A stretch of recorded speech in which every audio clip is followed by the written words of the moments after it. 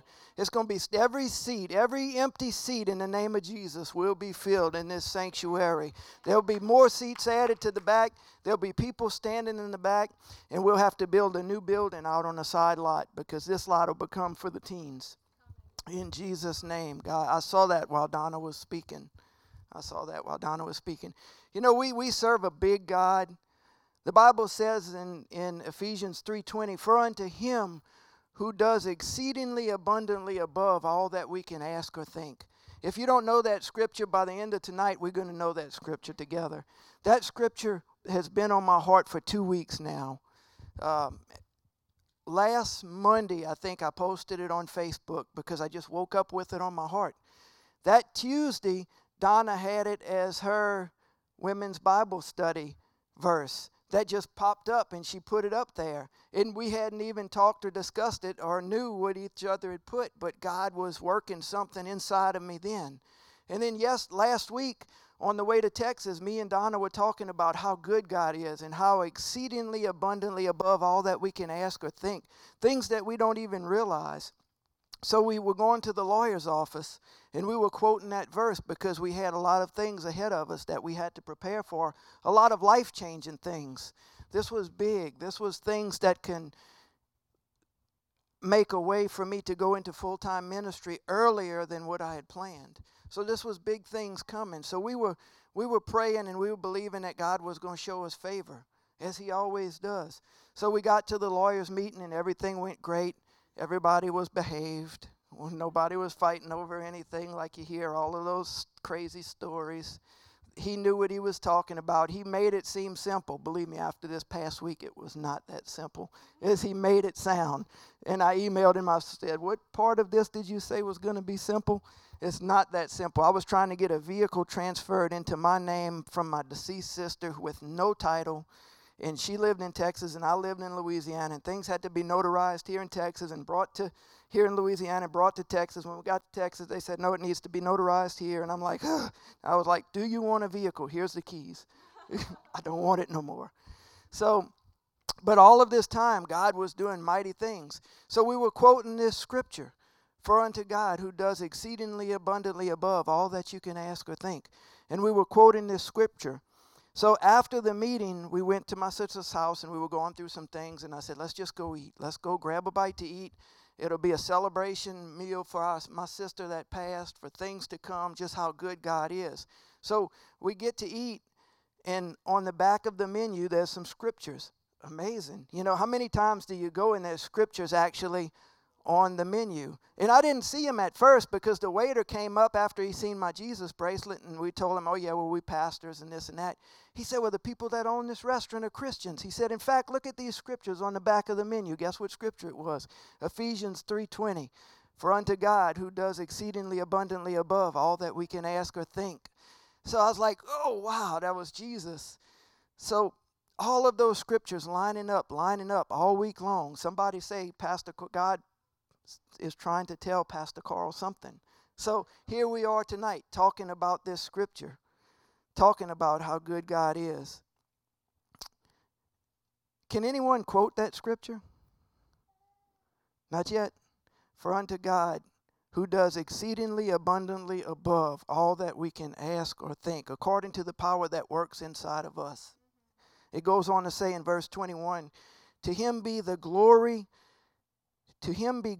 in the church by Christ Jesus to all generations forever and ever. Amen. This scripture is one of the 28 doxologies in the New Testament. There are 28 doxologies. A doxology is praise and worship that is at the end of a prayer. Some people call it benedictions. At the end of the Our Father is a common one. To thine be the glory and power for your forever and ever. Amen. That's a doxology. It's a benediction. So this is one of the doxologies in the New Testament, one of the 28 doxologies. And I just threw that in there because it sounded good. But I love that scripture. God not only meets our needs perfectly, but he goes above and beyond everything we can ask or think. I can think of some big things. I can think of some big things in my life that I need God to do. They're big to me. They're big to my family. They're big to my ministry. But are they big to God? There was a woman who went up to a preacher just as he finished preaching, and she said, let me ask you, she said, do we even need to pray for the small things or just the big things in our life? And the preacher stopped and he said, ma'am, do you think there's any big thing for God? Do you think there's any big thing for God? There is nothing big for God. A lot of times we don't pray because we think that's too big for God. That I'm not worthy of getting that.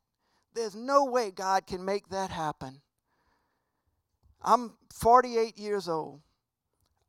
I won't even be eligible to retire until I'm 55. I probably wouldn't even fathom retiring with my finances until I'm 60 years old. But God's making a way that I'm going to retire early and I'm going to go into full-time ministry. I'm not taking a salary from this church. I'm here serving God because I want to, because I was called to. But God's going to make a way for me to do it more efficiently. Because we have to get in these streets. We have to get in the streets of Irwinville. We have to go door to door. We have to meet the people. We have to be in the community. And I can't do it from Texas. And I can't do it from North Carolina. And I sure can't do it from Germany. But God's going to make a way for us to get into these streets. We're going to have outreaches. We're going to have family days. We're going to have barbecues. Probably not car washes and bingo. But But this church is going to be a lighthouse for the community. It's going to minister to the families in need. And it's all going to come from us who are in here, who have a passion for the community. Some of us are from the community. Some people just have a passion for this church. Some people just like to come and look at Donna because she's so beautiful. I'm sorry. But our God exceeds the need. He's more than enough. And He's willing and able to do the unthinkable in your life. He's willing and able to do the things that you can't even think of. The Bible says, for eye has not seen, nor ear heard, nor even entered into the heart of man the things that God has in store for us, that God's prepared for us. For us here on the earth, we don't even realize what God has for us on the earth. Let's go into the Word. We're going to look in John chapter 6, verse 5.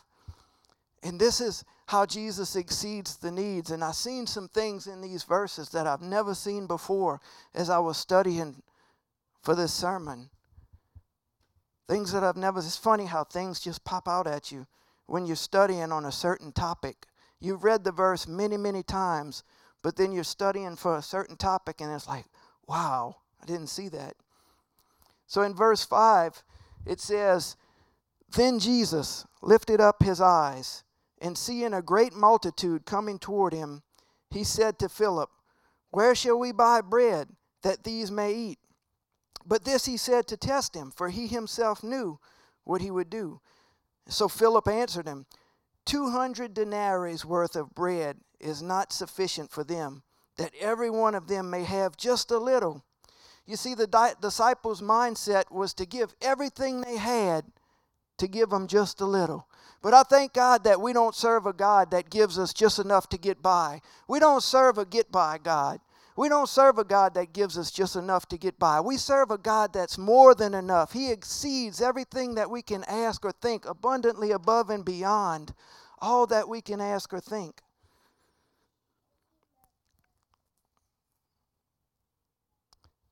Philip was going to give all that he had to just buy a little bread.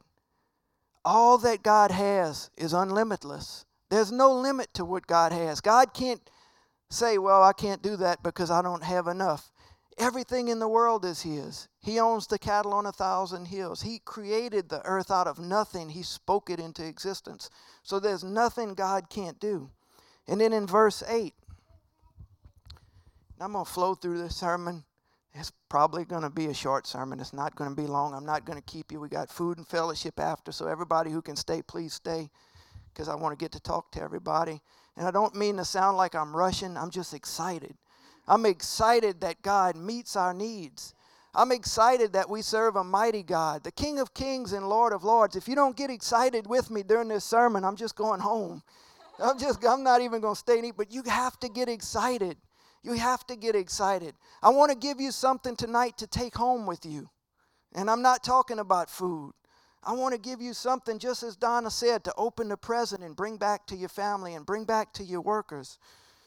In verse 8 it says, one of his disciples, Andrew, Simon Peter's brother, said to him, there's a lad here who has 5 barley loaves and 2 small fish. But what are they among so many? Again, the apostles, small thinking, 5 loaves and 2 fishes. What are they?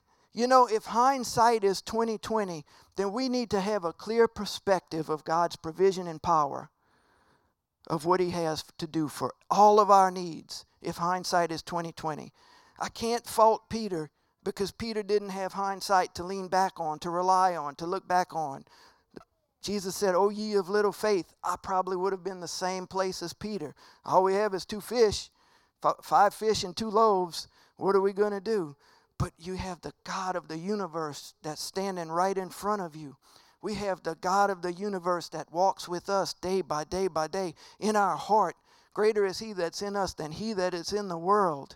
Who do we have to fear? Who do we have? If God is for us, who can be against us?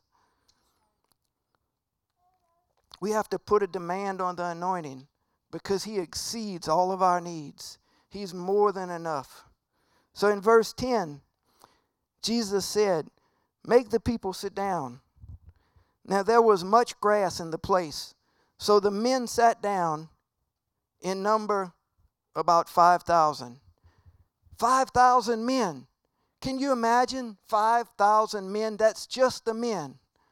So considering they had probably their wife and their kid with us, that's at least 15,000 people.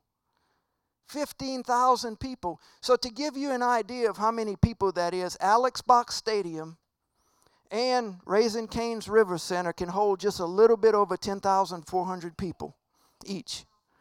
That's a lot of people that Jesus and his 12 boys had to feed. So in verse 11 it says, "And Jesus took the loaves, and when he had given thanks, he distributed them to the disciples, and the disciples to those sitting down, and likewise the fish." And look here, as much as they wanted. I never saw that before.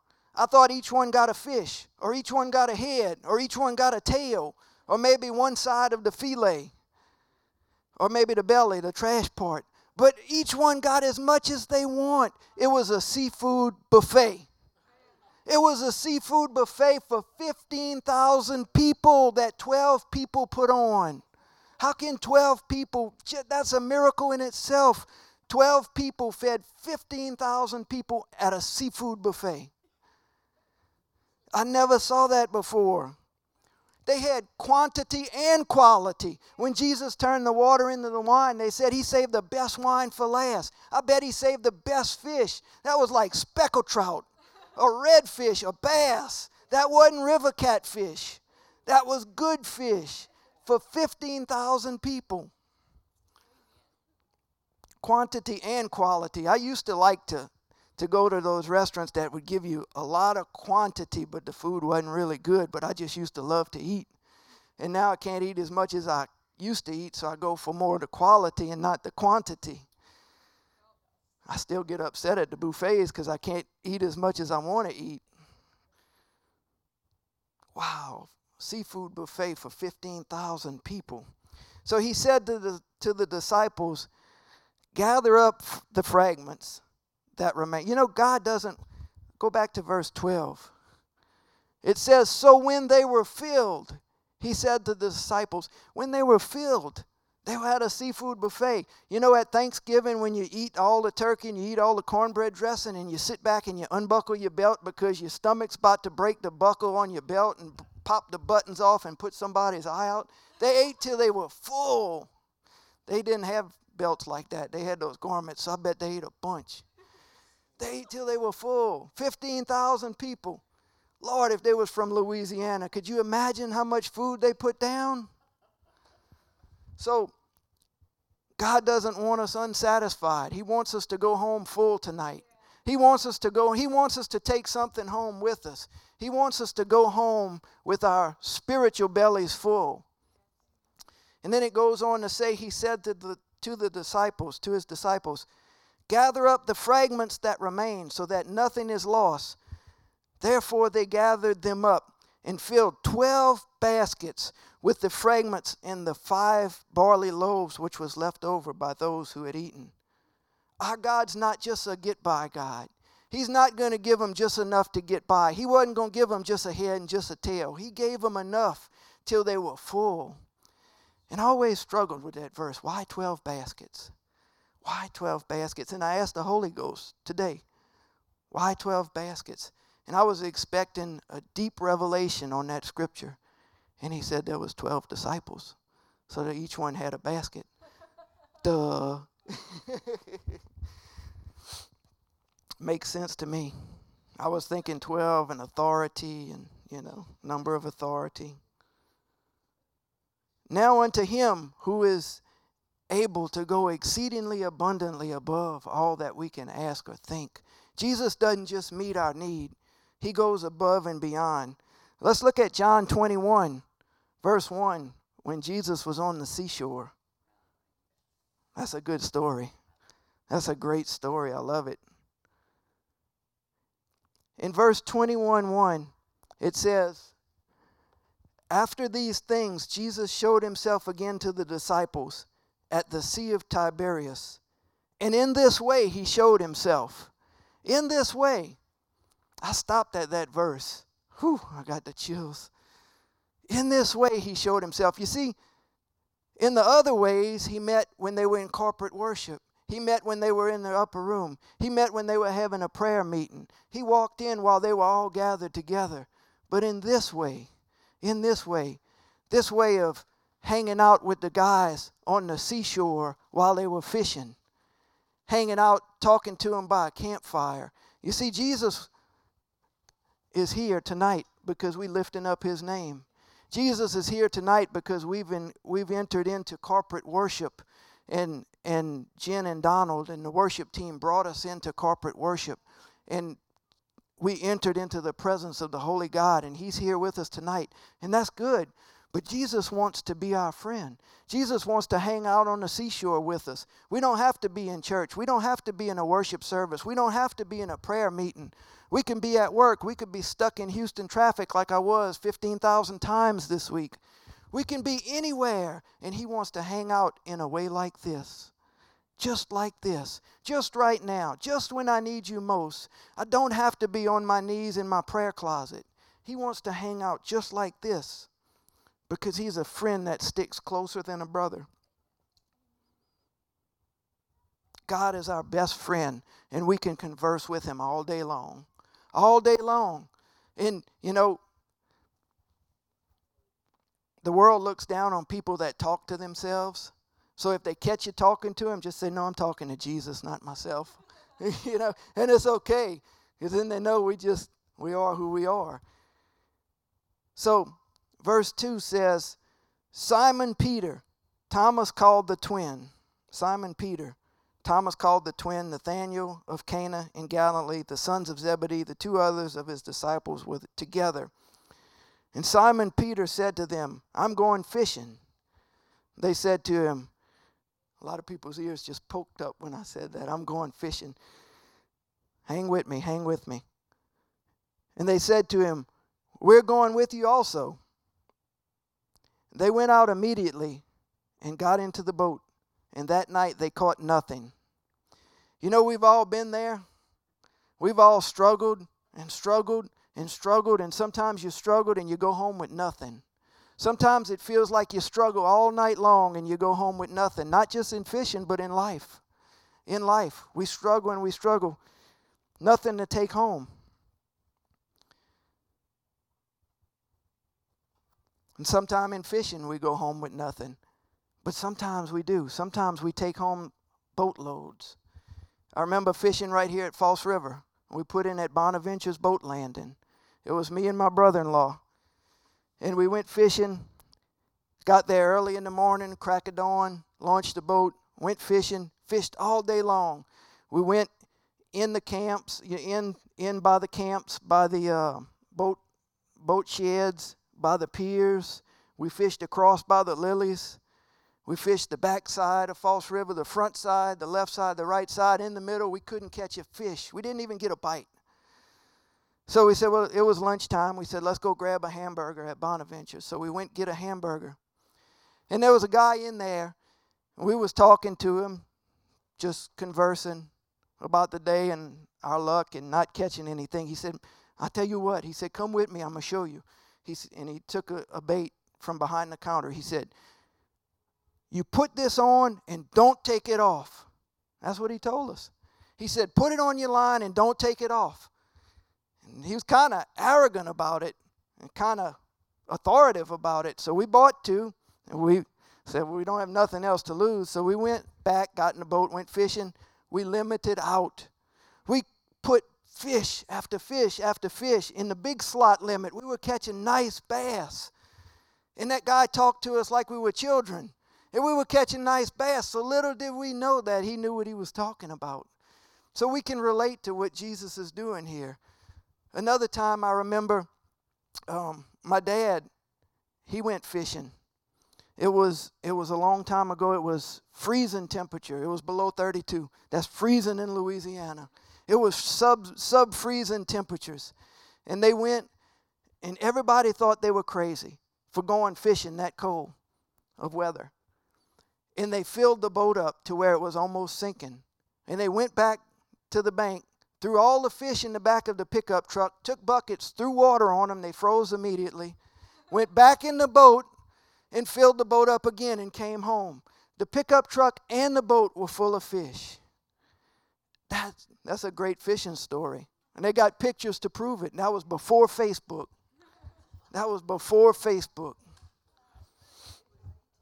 There was another time in 1986. I remember it because we got a T-shirt from the plant because the plant didn't shut down. The freeze of 1986. It got into single digits. That was amazing here, South Louisiana. What is it, 8 degrees? 87? Oh, there was a freeze of 87? It might have been 86, 87. But I remember going fishing, and it was so cold the salt water was freezing. They had ice mushrooms on top of all the stumps where the water was going down. And we didn't get the first bite. We didn't get nothing but frostbite the whole time. But we can relate to this story that Jesus is telling, that John is telling here in this story because it relates to us, especially in Louisiana about fishing. It relates to us. I love the stories in the Bible that relate to us. Verse 4 says, but when the morning had now come, thank God the morning comes. The Bible says joy cometh in the morning. Thank God there's a sunrise to our dark nights. Thank God the morning's coming. Jesus stood on the shore, yet the disciples did not know that it was Jesus. Then Jesus said to them, children. Now this was not like the guy in Bonaventure's was telling us, you kids put this on. This was a term of endearment. It was a term of familiarity. He was saying, my beloved children. He said, children, have you any food? And they answered him, no. And he said to them, cast the nets on the right side of the boat, and you will find some. So they cast, and now they were not able to draw it in. They weren't able to draw in their nets because of the multitude of fish. Verse 7 says, therefore the disciple whom Jesus loved, which was John the beloved. John always said he was the disciple that Jesus loved, said to Peter, it is the Lord. And Simon Peter heard that it was the Lord, and he put his outer garment on, for he had removed it, and plunged into the sea, and swam to Jesus. You see, this was a critical meeting of Jesus and Peter. Peter was fed up. He was overwhelmed. He had enough. He said, I'm done. I'm going fishing. I'm about to give up. And all of them went with him, and he didn't have to twist their arms. They was like, yeah, let's go fishing. Let's get away from all of this. So this was a critical time. This was a critical meeting for the disciples and for Jesus. But not only that it was a critical meeting here, John said, I believe it's the Lord. And Peter looked, and he threw on his clothes, and he jumped in, and I believe it gives us into a glimpse into Peter's mindset. You see, Peter had something going on inside of him. Peter had some unfinished business with Jesus because Peter denied Jesus. And he wasn't finished with what was going on in his heart. So he dove into the water to Jesus. And Jesus encouraged him. And we know the story how it says, feed my sheep. Do you love me? Yes, I love you, Lord. Well, feed my sheep. Do you love me? Yes, I love you, Lord. Well, feed my sheep. Do you love me? Yes, Lord, I know you love me. You know the story. So the other disciples came in the little boat, for they were not far from land, but about 200 cubits from about here to the road in front, dragging the net with fish. You see, Jesus exceeds all of our needs. All they needed was a few fish, but Jesus filled the net up to where it was breaking. Now look what goes on here in verse 9. It said, then as soon as they had come to the land, they saw a fire of coals there and fish laid on it and bread. You see, Jesus didn't only provide the catch of a lifetime. He gave them fried fish, French fries, hush puppies, and onion rings when they got to the bank. He had a meal laid out. He exceeded the need. All they wanted was some fish. He had another buffet. And he didn't even take their fish. The Bible says they caught 153 huge fish. He didn't say, hey, give me some of y'all fish and I'll cook y'all breakfast. He caught his own fish. I wonder what kind of rod he used. I was just Daiwa, Zebco, Rhino, Shimano. What kind of rod did Jesus use? I think Jesus knew exactly where the fish was to tell them to cast the net on the right side, because that's just where he caught those fish. So he probably was there right before them and said, yeah, guys, they're not over there. They're right here by this stump, kind of where that branch is hanging in the water. If you just throw to the right side. We was fishing one time, and this local, he said he was reeling in some huge speckled trout. We was catching these little throwback speckled trout. And my dad asked him, he said, what are you doing? How are you catching these big fish? He said, man, I'll tell you what, the bigger the minnow, the bigger the fish. And that worked. We put on some big minnows. We started catching some big fish. But Jesus caught his own fish. You would expect Jesus to take some of their fish, but Jesus caught his own fish. He exceeds our expectations. He exceeds what we think, above and beyond all that we can ever ask or think. In verse 10, Jesus said to them, bring some of the fish which you've just caught. In other words, he was telling Peter, go and help him drag the net in. Stop standing right here next to me and go help him. I think Jesus wanted to make sure Peter saw the catch, because Peter was overwhelmed with Jesus. He said, go and help him pull the fish in. So Simon Peter, verse 11, went and he dragged the net to the land full of large fish, 153 huge speckled trout. And all there were so many, the net was not broken. Jesus said to them, come eat breakfast. Yet none of the disciples dared to ask him, who are you? Knowing that it was the Lord. And Jesus came and he took the bread and he gave it to him, and likewise the fish. And this was the third time that Jesus showed himself to his disciples after he was raised from the dead. You see, God's not only able to do what we need him to do, but he always does so much more than we can ever think and imagine. In fact, most of the time when God does things for us, we don't even realize the extent of what he's doing until the glory dust settles. Until everything settles and we can look back and say, wow, God did that for me. God allowed me to go into ministry before I was eligible to retire. God gave me that.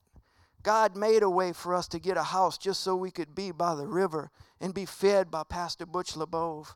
God made a way that we could step into ministry. God did that for us. When me and Donna started tithing faithfully, you want to increase your credit score? Start tithing faithfully. We started tithing faithfully. Our credit score jumped up 200 points. And banks were quick to loan us money. That's probably not a good thing. But start tithing faithfully.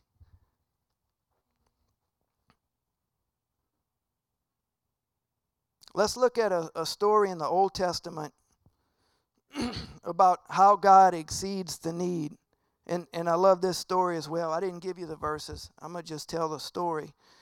This was a story about Naomi and Ruth and Boaz. It's found in Ruth chapter 2 if you want to go read it later. But Naomi, you remember the story. There was a famine in the land, and Naomi's husband passed away. So she was going back home to her homeland. And Ruth said, well, I'm going to go with you. So Ruth went with her, and the other sister turned back. And while they were here in Naomi's homeland, Ruth was able to take advantage of a law that Moses had instated, a Hebrew law that said that anybody who's poor, who's in poverty, who's hungry, who needs food, can come and glean from what the reapers are reaping. They can glean in the field. They don't have to starve. Well, Ruth wasn't even a Hebrew. She was a Gentile. But yet she could take advantage. She wasn't even supposed to be in the field, but she could take advantage of this law that Moses had instated. So Ruth went to the field to get scraps and leftovers. And she had probably a little bowl because that's all she expected to get. You see, the Bible says that the reapers were sure-handed. They were professional reapers. They didn't leave much. They didn't want the peasants that were coming behind them taking their harvest. So they would get all they could. So she had this small bowl, and she found a little wheat here, and she found a little cabbage there. And all of a sudden, Boaz came onto the scene.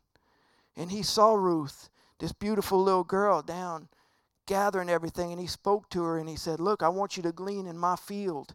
My men will take care of you. He said, you glean here with us. And they all sat down to eat lunch. It was lunch break.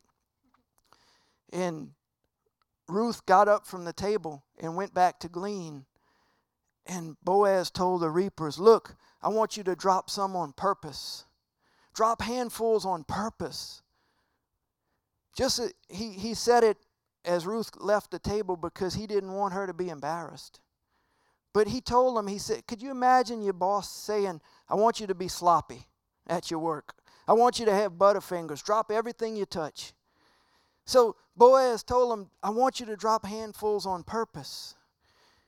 So I could see Ruth with this bowl, and she probably had her bowl almost full now, and she probably had some under her arms tucked. She probably had some in her neck tucked, in her bosom of her garment stuffed in there, walking around. She probably had to get another sack. But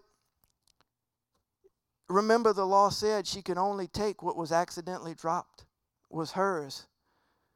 But Boaz told him, drop on purpose. You see, we have a heavenly Boaz.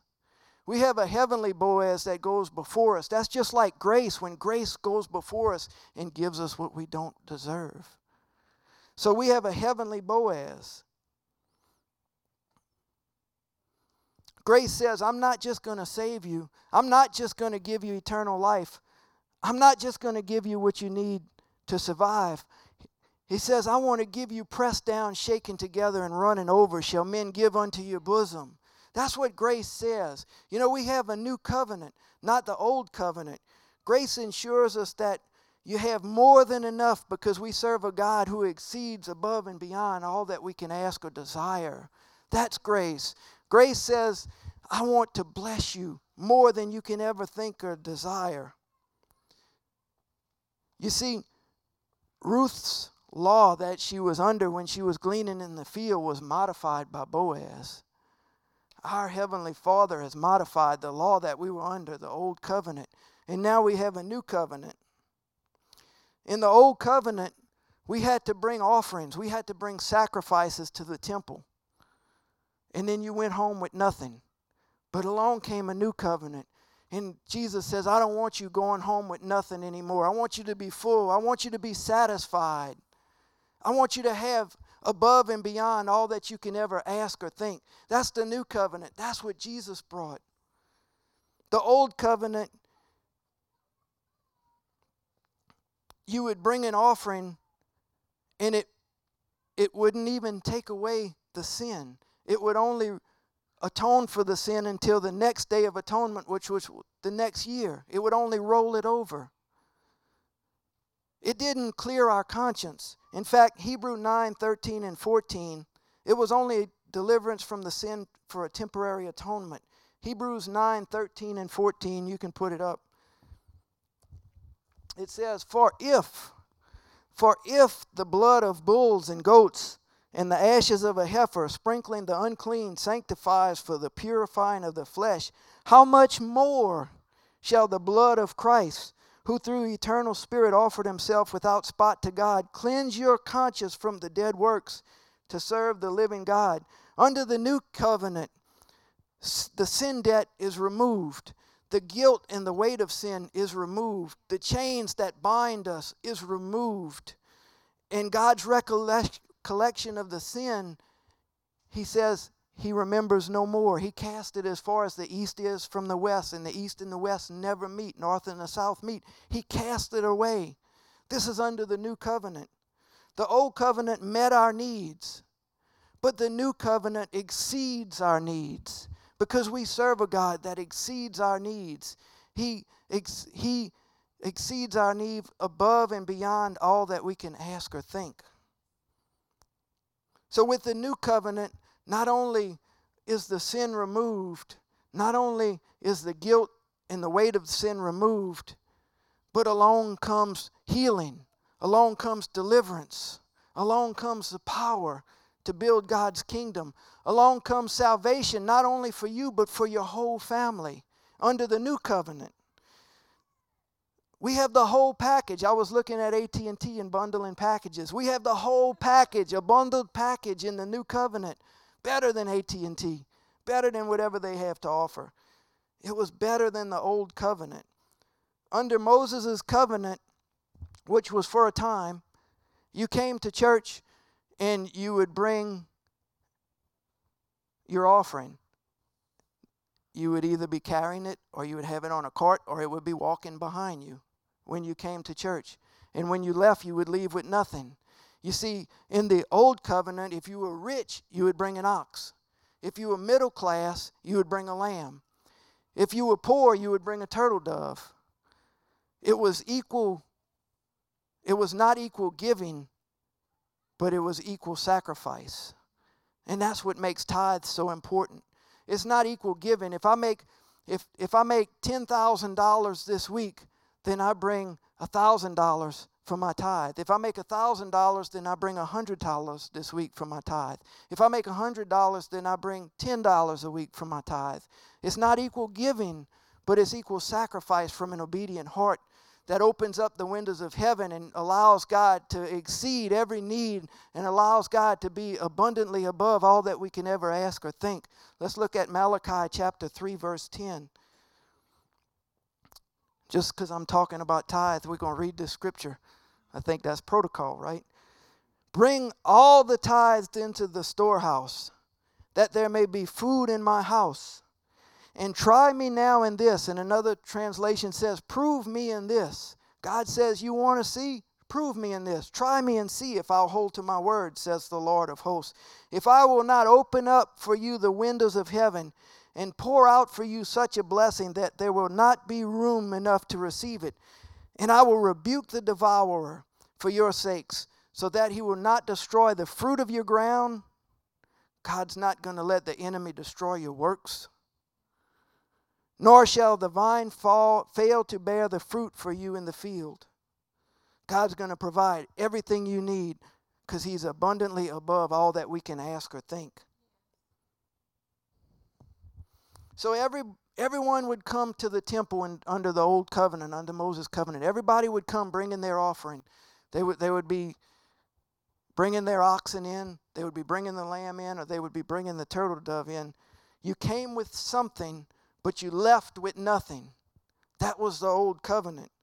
But David came, and David was in the process of bringing back the ark of God. It was right after Uzziah died. And this is found in 2 Samuel chapter 2, if you want to go and read it. But King David was bringing the ark of the covenant back. And he set it up on Mount Zion. And he did something different. In fact, he said, roll up the curtains on the ark. He said, we're going to do something a little different. We're going to have some different sacrifices and offerings today. But the people began to bring the offering just as they always did. They brought their oxes, they brought their lambs, they brought their turtle doves. And just when they were about to leave, David said, and this is found in 2 Samuel, he says, I want you to take something home. He said, I want you to take home a cake. He said, I want you to take home a nice piece of flesh, a nice piece of meat. He says, I want you to take home a flagon of wine, a container of wine. You see, he didn't want them to go home with nothing. David knew. David had a revelation from God that we're not supposed to come and give offerings and sacrifice and go home with nothing. That's not the kind of God we serve. The kind of God we serve is a God that fills every need, that supplies every need, that satisfies every need that we have, above and beyond all that we can ask or think. So King David had a revelation from God. In Acts chapter 15 it says, and I shall bring back the temple of David. I shall bring back the temple of David. God's going to bring back, and he did when Jesus was slain under the new covenant. The bread, take home a cake, a nice cake. David said, take home a nice cake. This cake represents the Word of God. He says, take home a nice cake. That's the Word of God. Funny story, I remember my great-grandmother was a janitor in the Catholic Church. She didn't have a relationship with God, but she wanted one. So at that time, they chained the Bibles to the pews in the Catholic Church. Nobody had Bibles because they were really expensive. And the Bibles they had at church, they didn't want you taking home. Thank God we can take home the Word of God today. So she stole the Bible out of the Catholic Church. She took it off the chain. She brought it home. She read it. She got a revelation of the love that Jesus had, and she developed a relationship with Jesus. And that's why I'm standing here today, because of the legacy that she started by stealing the Word of God and getting a relationship with Jesus. He said, take home a nice cake. Bring home the Word of God. I want you to go home and bring the Word of God. Bring the Word of God that you hear tonight, that Jesus does exceedingly above all that we can ask or think, exceedingly and abundantly above all that we can ask or think. I'm going to say that clear yet tonight. Bring home the Word. And then he says to take a nice piece of flesh. The piece of flesh represents the sacrifice of the Savior, of Jesus. A nice piece of meat of the offering. Jesus was our sacrifice. Once and for all, the perfect sacrifice that we can't do without, that we can't live without. And then the wine says, take home a flagon of wine, which is the Spirit, the Holy Spirit, the consuming fire inside of us. Love, joy, peace, long-suffering, temperance, meekness, kindness, gentleness, long-suffering. I can't see my notes when I take my glasses off. So God's saying, I want to give you something that you can take home with you. You know, we don't just come to church and sing and worship and sing 2 hymns and a hymn and go home. We have to bring what we have here home with us. And tonight, I want you to hear I want you to bring the excitement of this message home with you, because it stirred me up. It got me out of my small thinking and made me realize that there's nothing too big for God. I was just like that lady. I'm not going to pray for that because I know God's not going to do that for me. God's not a respecter of persons. And God will do the same for that person for you if you just pray for it and ask and believe. God's desire is to give us the desires of our heart. God's desire is to give us the desires of our heart. Who are we to put God in a box and to limit God and to say, well, God's not going to do that for me. I'm not even going to pray that. I'm not going to believe that. No, pray, believe, ask, seek, knock, because it's for you. God's for you. God wants to prosper you. God wants to benefit you. God wants to heal you. God wants to deliver you. God wants to set you free.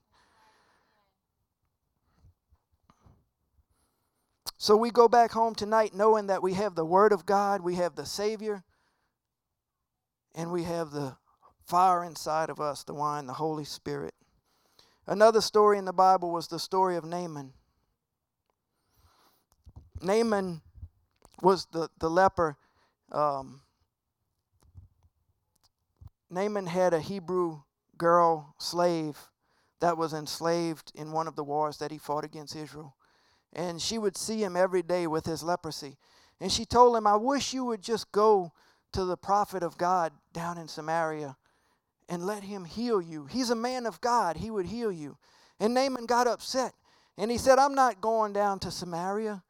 And finally somebody said, why don't you just go? So he did. Samaria was 120 miles away from where he was. So he got and he went. And while he was going to Samaria, he was thinking, man, this prophet's going to make a big thing of me because I'm let's see. A general. I don't know where I'm at in my notes. A general, yeah, because I'm a general. Because I'm big shot, because I'm wealthy, because I'm famous. So he was thinking that he was going to come in and it was going to be a big deal. But he was also a leper. And when he rolled up on the scene, I could see Naaman rolling in. The prophet didn't even acknowledge him. Naaman came in with all of his entourage thinking it was going to be a big thing, and the prophet didn't even speak to him. Naaman said, here I am. I'm here. What do I have to do to be healed? And the prophet told his servant, go and tell him this. He didn't even acknowledge him. You know, sometimes God has to deal with us on the inside before we get our breakthroughs. Sometimes we have to eat a piece of humble pie. Sometimes we have to get a chip knocked off our shoulder. God has to deal with us sometimes before we get our breakthroughs. So this is what was going on. God was dealing not only with the leprosy, but something inside of Naaman that he had to take care of before he got his breakthrough. So Naaman started fussing. He said, I'm not going down to the river Jordan and duck 7 times. That's what the prophet told the servant. Go and tell him he needs to go down to the Jordan and dunk 7 times, dip 7 times in the Jordan. The Jordan was a river that was looked down upon. The Jordan wasn't popular to most people who didn't live close. See, the Jordan was another 30 miles from where he was at. So that's 150 miles he had to go to duck in the Jordan River. So he started saying, I'm not going down there in the muddy waters of the Jordan. That small river is not popular. I don't want to go.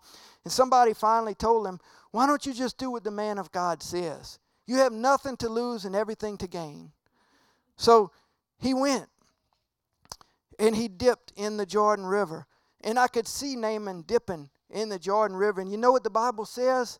The Bible says on the 7th time, God didn't only heal him from leprosy. He said his skin was like the skin of a baby, new skin, because God exceeds our need. He does abundantly above all that we can ask or think. God exceeded the need of Naaman. And when Naaman came up the 7th time and looked at his skin and saw that it was like the skin of a baby, I bet he started splashing around and dancing and laughing and crying and jumping and shouting and weeping because he was so excited. The same water that he didn't want to go into. What's holding you back from your breakthrough? What are you resisting? What do you not want to go for because of something, because of your perspective of something?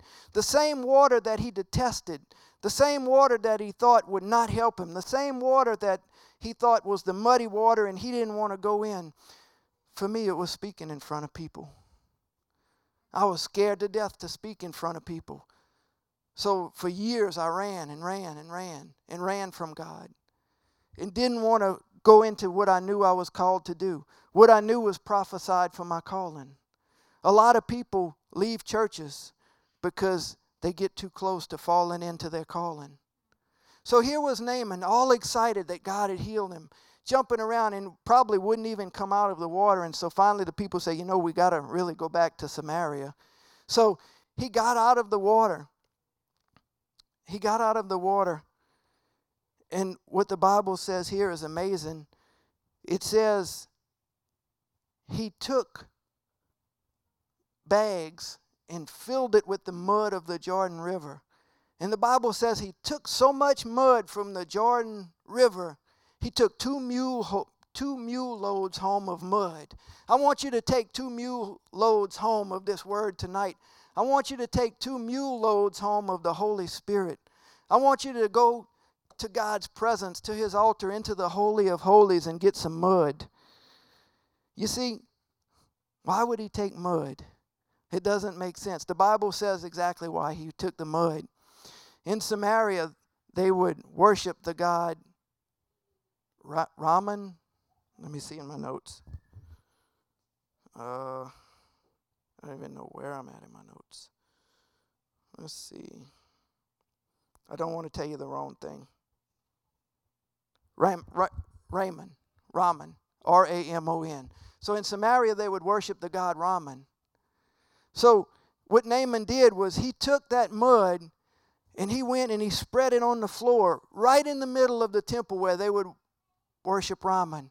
And he stood on it. What he did was he stood on holy ground. He stood on holy ground and he raised his hands up and he began to praise the God of Abraham, Isaac, and Jacob for healing him right in the middle of where they would worship Raman. You see, when you begin to worship God on holy ground, it doesn't matter what work environment you're in. It doesn't matter if you're the only person in your family that's serving God. It doesn't matter if you're in a hostile environment. Because when you're standing on holy ground, that takes over the enemy's ground. That begins to pour out God's light in dark places. That expels the darkness where you're at. And that's what Naaman did.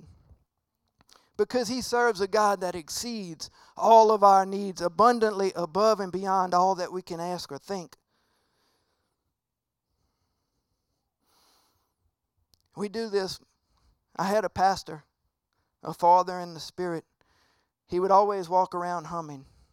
He would always walk around. Well, you knew where he was at in the church because you could hear him humming. And people always used to say, yeah, he hums all the time. But I totally understand that. Because you see, what he was doing was standing on holy ground. It didn't matter what was around him. It didn't matter what circumstances, what situations. It didn't matter that he had to drive back and forth to Texas 15 times in 1 week like I did this week. It didn't matter because he was standing on holy ground. And the light that was inside of him was expelling the darkness. So we can hum or we can pray or we can sing or we can quote verses or we can worship. But we change the atmosphere around us because God exceeds the need. In 2 Kings chapter 4, I didn't give you this verse, but you can read it when you go home. The prophet told the widow woman to go and borrow empty vessels and begin pouring and not stop until she ran out of place to store the oil. So God spoke through the prophet to the widow woman, and he told her to go and sell what you have and pay off your debt. So if you remember the story, she had 2 sons that were fixing to be enslaved because she couldn't pay the debt because her husband had died. So now she was in a bind, and she needed something. So God spoke through the prophet to her and said, go and take the money, sell everything, and pay off the debt. But he didn't stop there. He said, pay off your debt and live off the rest. Live off the rest because he's a God that exceeds the need. Her need was to pay off the debt. But God gave her an abundant life. God gave her abundant life back, just as if her husband was there to provide for the finances. God says, go and pay your debt, but live off the rest because we serve a God that exceeds every need that we have, abundantly above and beyond all that we can ask or think. God wants to give it to us, pressed down, shaken together, and running over shall men give unto your bosom, exceedingly abundantly above. We serve the King of Kings and the Lord of Lords. Many of us have pondered oftentimes, how big is God? How much can God really do for me? And I think a lot of times it comes from an identity crisis of ourselves, not really knowing who we are. Because you see, you're a child of God. You're a royal priesthood. You're a holy nation. The Bible says that you're the apple of his eye. I want to give everything I can give in this life to my children so they can succeed. God wants to give you everything you need so you can succeed in life. So we've asked, who is God? Who is this God? And I have something that I want to read, and I'm going to close with this. But I already feel God's anointing here getting stirred up. Because you see, the Bible says where two or more are gathered, that he's there in the midst of them. And whenever we lift up the name of God, I think he gets excited, because I sure get excited. And because I get excited, he gets excited. We all get excited. We lift up the name of Jesus together, and we have a Holy Ghost party. So who is the God that we serve? He's the advocate. He's the Almighty. He's the Ancient of Days. He's the beginning. He's the begotten. He's the beloved of God. He's the chief shepherd. He's the counselor. He's the consolation of Israel. He's the dayspring. He's the day star. And he's the desire of all nations. He's the elect.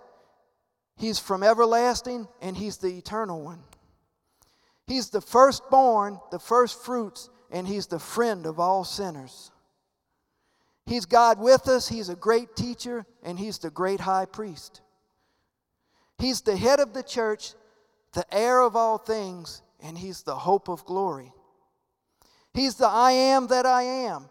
He's the judge of the living and the dead. He's the King of kings. He's the light of light. He's the life, and he's the living stone.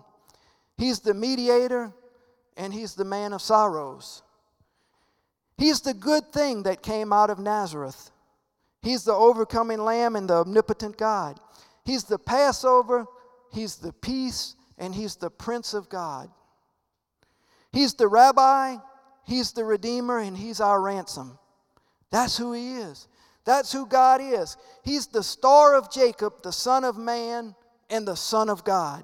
He's the true vine. He's the tree of life. He's the unspeakable gift of God. He's our victor. He's the voice of God. He's the very Christ. He's the way. He's the word. And he's the wonderful. He's Adam's seed, and he's Eve's seed of promise. He's Noah's ark. He's Abraham's sacrifice, and he's Isaac's substitute. He's Jacob's wrestler. He's Moses' staff, and he's Aaron's rod that budded. He's Samson's strength. He's David's slingshot, and he's Deborah's song. He's Solomon's wisdom, and he's Elijah's mantle. He's Elisha's double portion. He's Isaiah's righteous servant. He's Jeremiah's righteous branch. He's Ezekiel's man of fire. He's Daniel's ancient of days. He exceeds the need. He exceeds the need above and beyond all that we can ask or think. He's Hosea's faithful husband. He's Job's restorer of the wasted years. He's Malachi's day star from on high. He's Matthew's Messiah, and he's Mark's miracle worker. He's Luke's son of man, and he's John's son of God. He's Peter's rock and the keys to the kingdom. He's Paul's potter and the power over clay. In Revelation, he's the one who was dead and is alive and is king over death and hell. He's above everything, so you can't lift him up. He's beneath everything, so you can't put him down. He's inside of everything, so you can't lock him out. He's outside of everything, so you can't put him out. He's Jehovah Shammah, our fellowship. He's Jehovah Shalom, our peace. He's Jehovah Nisi, our conqueror. He's Jehovah Sidkenu, my righteousness. He's Jehovah Rapha, my healer. He's Jehovah Jireh, my provider. And you got something to take home with you, because he's Jesus. He's King of kings and he's Lord of lords. His name is Jesus. He wants you to understand that in that name, he exceeds every one of your needs, abundantly above and beyond all that we can ask or think. So come on, let's give Jesus a hand tonight. Let's praise Jesus like we really, really love him. I'm preaching about a man named Jesus. We're talking about Jesus, the King of Kings and the Lord of Lords. Stand up with me. Let's close in prayer. Heavenly Father, we just thank you, Lord God. We thank you that you are everything, that you meet our needs. You exceed our needs above and beyond all that we could ever ask or think. Lord, help us to stop limiting you by having small thinking. Expand our thinking, Lord God. Lord, we know that you're all powerful, that you're omnipotent, and omniscient. Lord, that there's nothing impossible for you. Lord, we thank you for loving us so much that you gave your Son to die on the cross that we can go and live with you in heaven in eternity. Lord, but we thank you for your help on earth right now. We thank you, Lord God, for provisions, that you meet all of our provisions with power and potential, Lord God. Lord, give us the proper perspective to see your potential in our lives and help us to release that potential as we go home with our families, with our coworkers, with our friends, with our loved ones, no matter what environment it is, Lord God. We thank you that your Spirit lives inside of us that changes the environment, because greater is he that's in us than he that's in the world. So, Lord God, we thank you that you meet our needs this week. Lord, I pray a special blessing on everyone here tonight, that no matter what the need is, that need will be met. Lord, you know the desires in their heart, and your desire is to give us our heart's desire. Your desire is to meet every need that we have. Lord, so we release those needs to you, and we trust your word, Lord God. We trust those words that said, if we ask, we shall receive. Your word says that if we agree in touching anything on earth, that you'll hear what we ask for and grant that petition, Lord God. So, Lord, we release that to you, and we give you thanks and praise, Lord God. We give you thanks and praise because you're a mighty God, and we are the apple of your eye, and you meet our needs here tonight and at home and for the rest of our lives. We thank you, Father, in Jesus' name, amen. And we just ask that you bless the food next door. We thank you, Father, for the food that was brought. We thank you for the food that's here. We ask you to bless it. Bless everyone that brought. Bless the people who didn't bring, Lord God.